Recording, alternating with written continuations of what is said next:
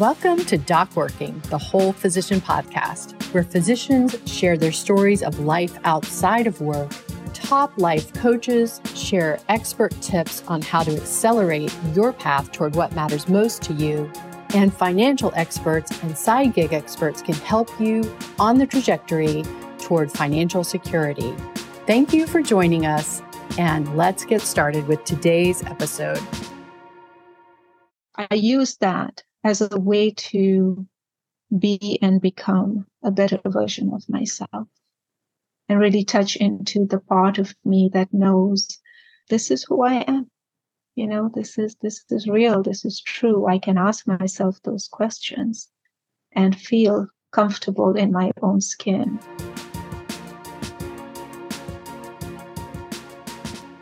I'm so excited to have you here with me today, and I'm thrilled to bring you this conversation with our esteemed guest, Dr. Manizeh Mirza-Gruber. She's a licensed, board-certified psychiatrist, certified mindfulness meditation teacher, certified yoga teacher, and certified mind-body medicine skills facilitator.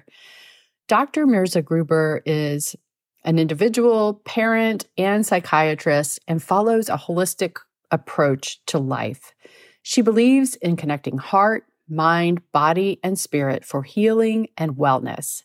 She's been facilitating mind-body skills workshops and groups since January 2018 to bring healing in the aftermath of Hurricane Harvey and through the coronavirus pandemic. Manizeh leads meditation groups and teaches mindfulness classes and workshops, and she leads a free weekly virtual guided meditation called Mindful Mondays. We'll include the link to her website and the link to her Mindful Mondays in the show notes. So please enjoy the conversation. Please check out the show notes, and you can find how to reach Dr. Manizeh Mirza-Gruber directly. And let's get started. Dr. Manizeh Mirza-Gruber, welcome to Doc Working, the Whole Physician podcast. Hello, Jen. Lovely to be back again with you. It's wonderful to be here with you. It's such a privilege to speak with you always. And I'm so curious about how things are going. I know you've got a lot going on. And one thing that I'm really interested in is how you're balancing it all. You're working, you have private practice, community practice, you are a mindfulness coach, you have your work as a psychiatrist and your work as a mind-body coach. How are you balancing it all at this point? What a lovely question. You know, I have to walk my talk. I'm learning that this balance is not necessarily the easiest thing to do. And so for me, I've recently made this shift back into community mental health, where I'm working 3 days a week and pivoting my clinical psychiatric private practice to a mindfulness-based mind-body educational teaching practice. I do have a few patients that I'm still seeing, but not taking on anyone new. And one of the reminders for me is oftentimes the themes that become my newsletter or the themes of my workshops are based on I'm realizing what I am needing. And so, for instance, if I just finished teaching a mini retreat this past weekend in New Orleans at the Mind Body Collective, it was resting in mindful presence, because I realized that is what I need to do. Prior to that, I did rest, play, stretch, because I'm realizing these are the things that I am needing in order to be able to be my best self and to be with everyone else. So it's a juggle. It's definitely a juggle. And there are days where I feel rest is needed. And there are days where I feel waking up and asking myself, what is most alive for you today, Manizeh? And feeling into that and following that. Wow. Can you tell me more about how that works? Do you change what you had planned for the day when you wake up and feel motivated in a certain direction? How does that play out for you? Well, I've become very used to, or the practice has allowed me. So I have my meditation practice, my running, walking practice, and yoga. But separate of that, I've become very aware of how my body is and how my body is feeling, and I make these very mindful inquiries, curious inquiries, where I touch base with my heart mind and my heart body. So where I'm trying to, in my own practice, is not sitting in the mind intelligence all the time, because that will take me in a different direction. So just this week, I've started, well, a couple of weeks ago, I'm training for a fall marathon. And this Wednesday was supposed to be a 5-mile run. Well, I woke up and it didn't seem the day that my body felt it could do the 5 miles. So I shifted gears, did a 2-miler, and said, let's wait and see. And then today, which was supposed to be the rest day, felt great and did the 5-miler. So it's a lot of listening. It's a lot of listening. And that's part of the mind-body practices, right? The mindfulness practices, which is a mind-body practice, is listening.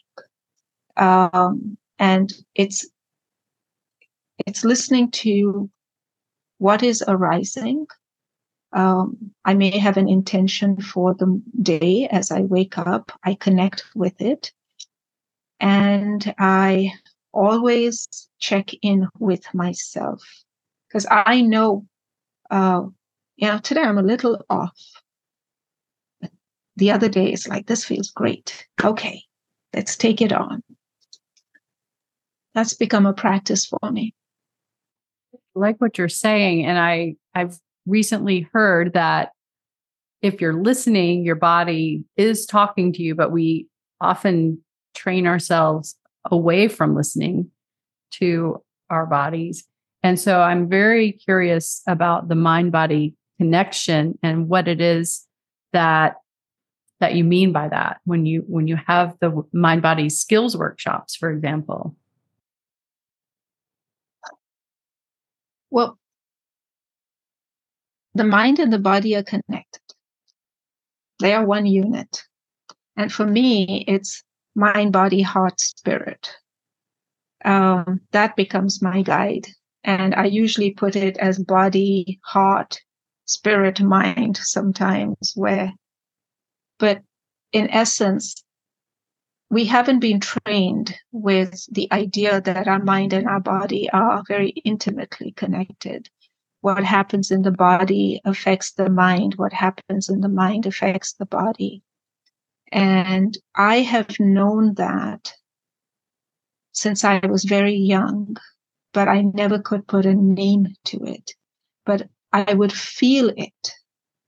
If I felt nervous or something like that, I knew what was arising, but I didn't know, could I be anxious? I hadn't quite figured that out till I started listening and paying attention. And all of that came from being in the not knowing. It became a very curious mind where there was a shift, but almost a decade ago, a little bit longer, where I was feeling that there was something that was missing. And what the missing piece that I have been curiously discovering is the connection between my mind and body. And part of these practices are when you listen, is when you can begin the process of self-awareness and self-care and reflection. One of the things that allows me to feel all right is resting in the wisdom of uncertainty, where I've become comfortable in the not knowing. We spend so much time in the mind, like neck up. It's like the attic of the house. I've learned to come down to the kitchen, the den, the breakfast room, and all the other rooms of the house, and that they are all connected. And so, can you tell me a little bit about your journey to that discovery, and how did you get from not quite understanding to feeling that you have the connection and you understand how to listen?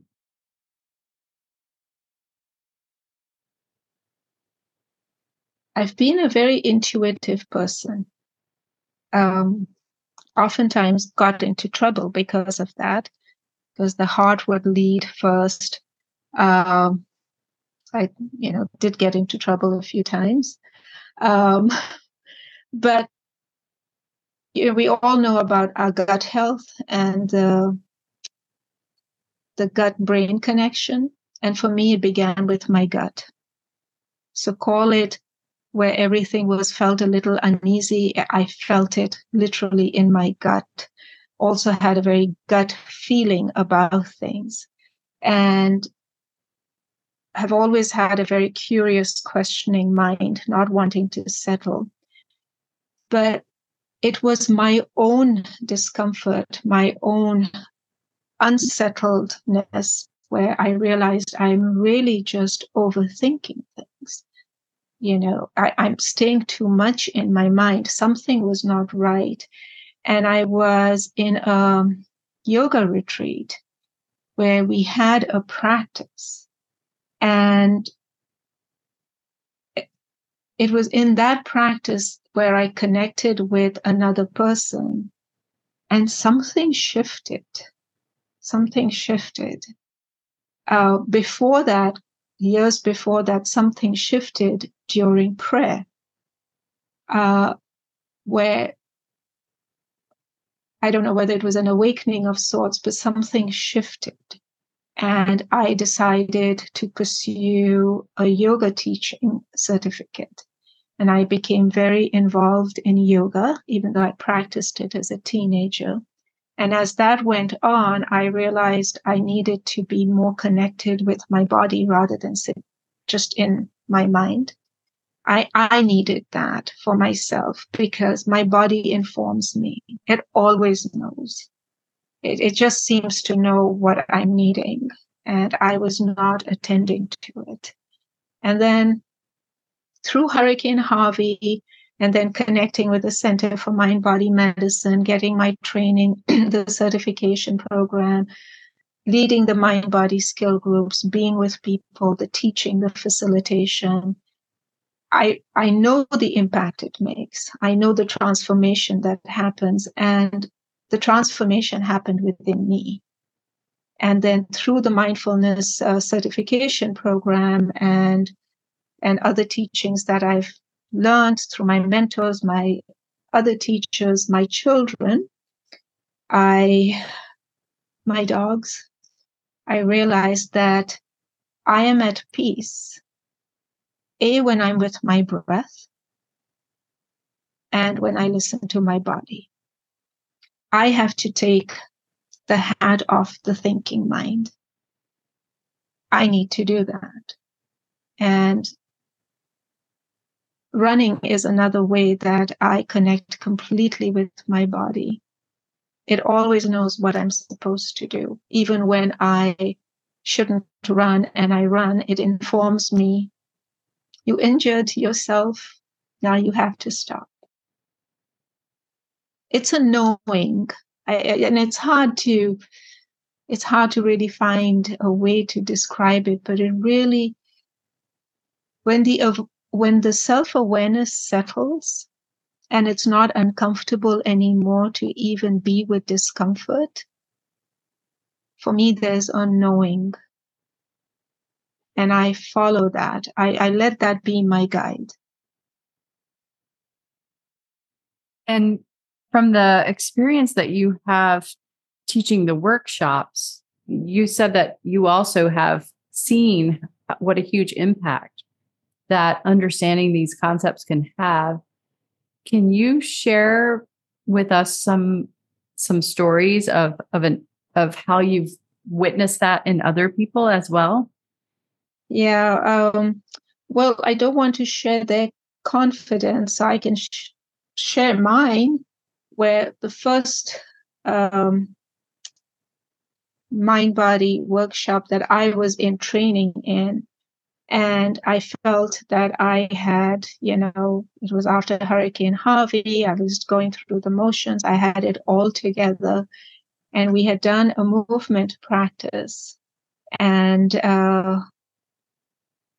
in that movement practice, which is to connect with what is within, what is stuck, what is not evident, I was just bawling like a baby. It was suddenly something just, it just opened. And I was very connected to the suffering and the pain within. And there are other practices, even in my mindfulness practices, my own meditation practices, when I'm sitting and I can feel it. Just today in a meditation practice, there's an intense heat that was, like, even today, that was experienced in the body, that then I had to connect with. I had to ask myself with kindness, with compassion, with gentleness, what is arising for you in this moment? And to be with that, and to allow it, and to hold it. And for others, it's anything from people joyful, some are crying. For some, it can actually, there's that one downside of it can activate a trauma response as well. So we have to really be gentle with the process. And there's a pre-screening, so that's just another topic in itself. But there is a joy, there is a connection that even in the retreat that I just did, where for so many people it was, we were doing a mindful eating practice, where for them it was, I've never ever looked at a mandarin this way. And just how their own feelings were to connect this practice with what arose for them, whether it was from their childhood or for the present moment. It was a shift. And we, at the end of it, of course, we were joking, you're never going to look at a banana or a mandarin the same way, right? But it's very transforming. I have found that the mind-body skills practices have been, as I've called, an island of support for me, and how you find an oasis in the desert. Yeah, all of your examples are really so meaningful, because I think people can listen and identify with that experience. And if they haven't experienced it themselves, they can imagine how impactful that could be. And one thing that I hear a lot from people in our community is that they want to take on these type of practices. They want to take care of themselves in this kind of way, but they have difficulty managing the time. And one thing that you and I were talking about earlier, looking out for each other and trying to watch out for each other, taking on potentially more than we should, maybe, in still leaving time to do these self-care practices. One thing that we were talking about is that even if you don't realize that you are choosing, you're always making a choice. And so you can make a choice to prioritize this well-being, your own well-being. And it really has to be a first priority because everything else you do depends on your well-being. But it's so easy to overlook it and to think that you don't have the ability to control your time. And I know that you have been really mindful of that specific, avoiding that specific problem, and you've been successful at that. So I'm wondering if you have any advice for someone who's listening who may really know deep in their heart and spirit that they need to take these steps, but they're not sure how to get started and how to make the time on a day-to-day basis. For those who are listening, I would begin with being kind to yourselves, even if you feel you don't have the time. There's always 30 seconds to take a few cycles of breath. Don't need more than that. One of my practices is I don't even get out of bed without setting the intention. So my morning, no matter what time it is, 4 or 4:30 or 5, begins with both hands on my heart. And I take 6 cycles of breath, which for me is 1 minute. And I set my intention for the day. That's a practice. 1 minute. That's a practice. You can put your feet on the ground as you get out of bed and sit there for 30 seconds and take a few more cycles of breath. And as you stand before you walk, 3 more cycles of breath. You've already had like a 2-minute practice. And if that's the only practice you have, that's the only practice you have. You could be at the red light, at a traffic light, and with eyes open, take a few more cycles of breath. If those are the first conscious breaths that you've taken all day, that's enough. Even as you're heading to your car, when you put your hand on the handle to open, let it sit there. 3 cycles of breath. That's a practice. Practice does not necessarily mean you have to take out a yoga mat or a zafu or a meditation cushion and you have to sit or stand or walk for extended periods of time or lay down. The practices are mostly what we do in life. Life is a practice. It's the informal practices. You are so right. And, it's really interesting if you stop and notice it, that even no matter how busy you are throughout the day, you are taking steps to take care of yourself.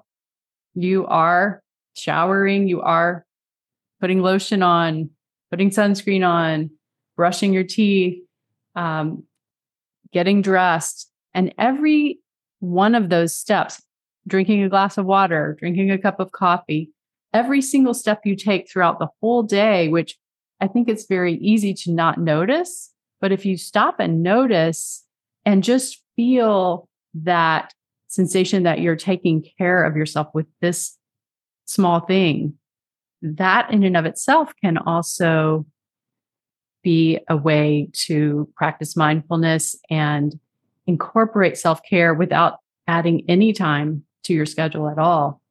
And then the simple ways to add breathing, I think that's brilliant. Yeah, and it's, mindfulness practices are very kind practices. Even the word mindfulness from the root word means to remember. And what you're remembering is to come back again and again to when your mind wandered, to come back to an anchor. It's returning. It's remembering to return. So it's a very kind practice. There's no judgment. So for those who feel I can't do this, yes, you can. I have so many people who say, oh, I can't sit, that my thoughts are coming, this, that. The idea is not to make anything go away. The idea is to sit with it and to be with what is arising. And it's really with that acceptance, with the kindness, with the compassion. It's a simple, not trying to multitask, to be mindful rather than mindless, right? It's you're brushing your teeth, you're brushing your teeth. You're sipping your tea, you're sipping your tea. If you're driving, just drive. When Lani, our dog, and I go for a walk, we have one rule. It's Lani and me. It's the walk. I speak to her as like the squirrels, the butterflies, the birds. Look at this, look at that. No phone calls, no phone, nothing. It's her time with me and my time with her. She's such a great teacher. She's resting right now under my feet. And, I think she's a great teacher. She teaches me to be present. She'll bark if I'm not. It's a practice. It doesn't come easy all the time, but like anything else, it's a practice. I didn't learn to run a marathon without training. So it's one step at a time. And, part of that closure that I do with my day is there's a term called bookending the day. And so I end my day the way I begin it, which is once I'm back in bed, hands again on my heart, being aware of my breath, seeing how I met my intention. If I did, wonderful. Seeing how I can meet it in a different way. And if I didn't, then no judgment. What can I do differently? What didn't I do? And then letting it just settle. It's just simple practices. Simple practices. I've taught teenagers how to attend to text messages mindfully. I did a practice with them. I had them all put their phones in front of them. And then they had to take a couple of cycles of breath whilst they just looked at their phones, buzzing away. And then I said, all right, how about you intentionally reach for the phone, know that you're reaching for the phone and place it in your hand.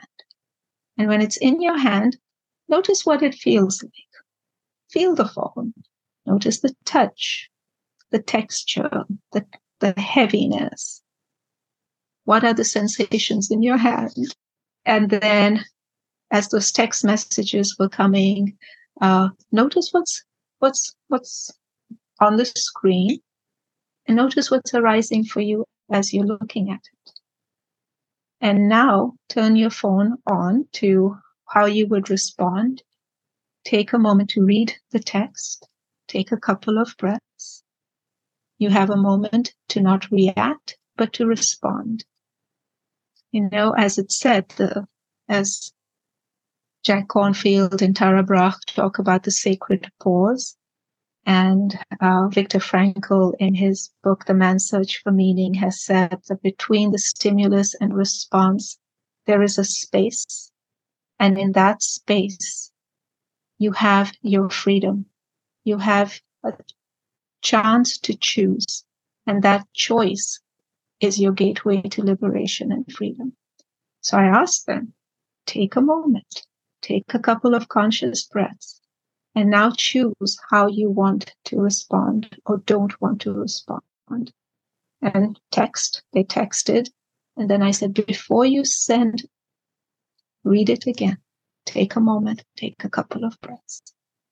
That was their practice before they sent it. That is a beautiful way to lead someone through something that they're doing and a way for them to connect and make that mind-body connection as they're doing something that they're going to repeat multiple times in the course of the day. Dr. Manizeh Mirza-Gruber, it's such a pleasure to talk with you. I learn something in every conversation that we have.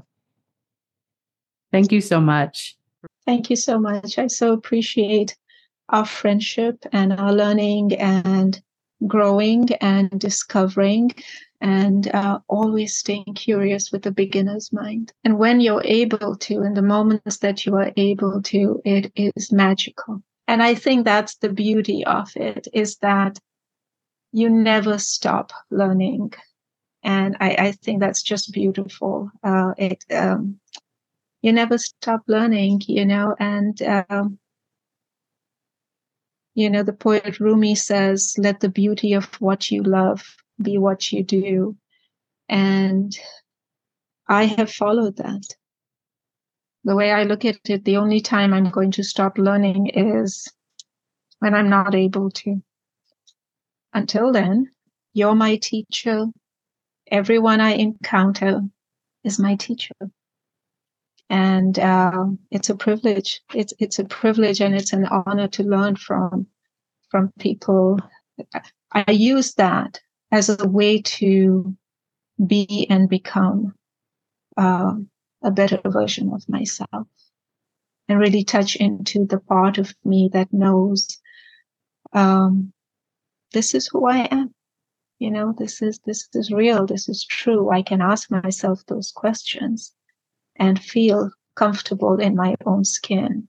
I think that is, if I have to say, these are the gifts that I have been blessed with, is that this journey has allowed me to sit here today, to just say, I'm all right being Manizeh.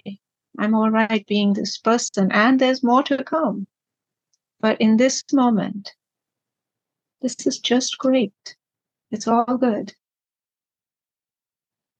Someone listening is interested in finding you and coming to your Mindfulness Mondays or your Mind Body Skills workshops. How can they reach out to you to join those groups? They just go to the website, which is www.mindfulinpractice.com. I have a free newsletter. Feel free to subscribe to it. It's something I write, comes out on the 1st and 15th of the month. Personal reflections, mindfulness tips, information of upcoming workshops and classes. That has the Zoom link to Mindful Mondays, which is a free guided meditation every Monday from 12 to 12:30 Central Time. They can contact me through that. Instagram at Mindful in Practice, and by email, where the contact information is on the website. So yeah, happy to have everyone join. Feel free to, let's just learn and grow together, because we need to continue to make this beautiful earth an easier, more restful place to live together.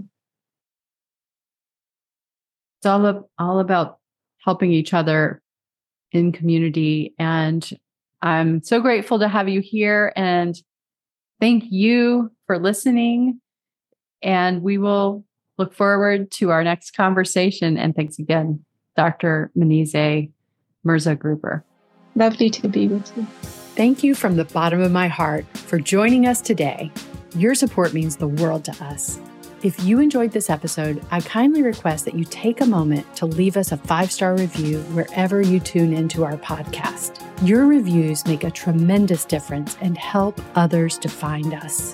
Please explore our virtual home at docworking.com. That's DocWorking.com, where you'll find resources carefully curated to propel you toward the destination you aspire to reach, both in your personal journey and in your meaningful career. It's time to take the leap and gain the tools and support to fully access the power of you.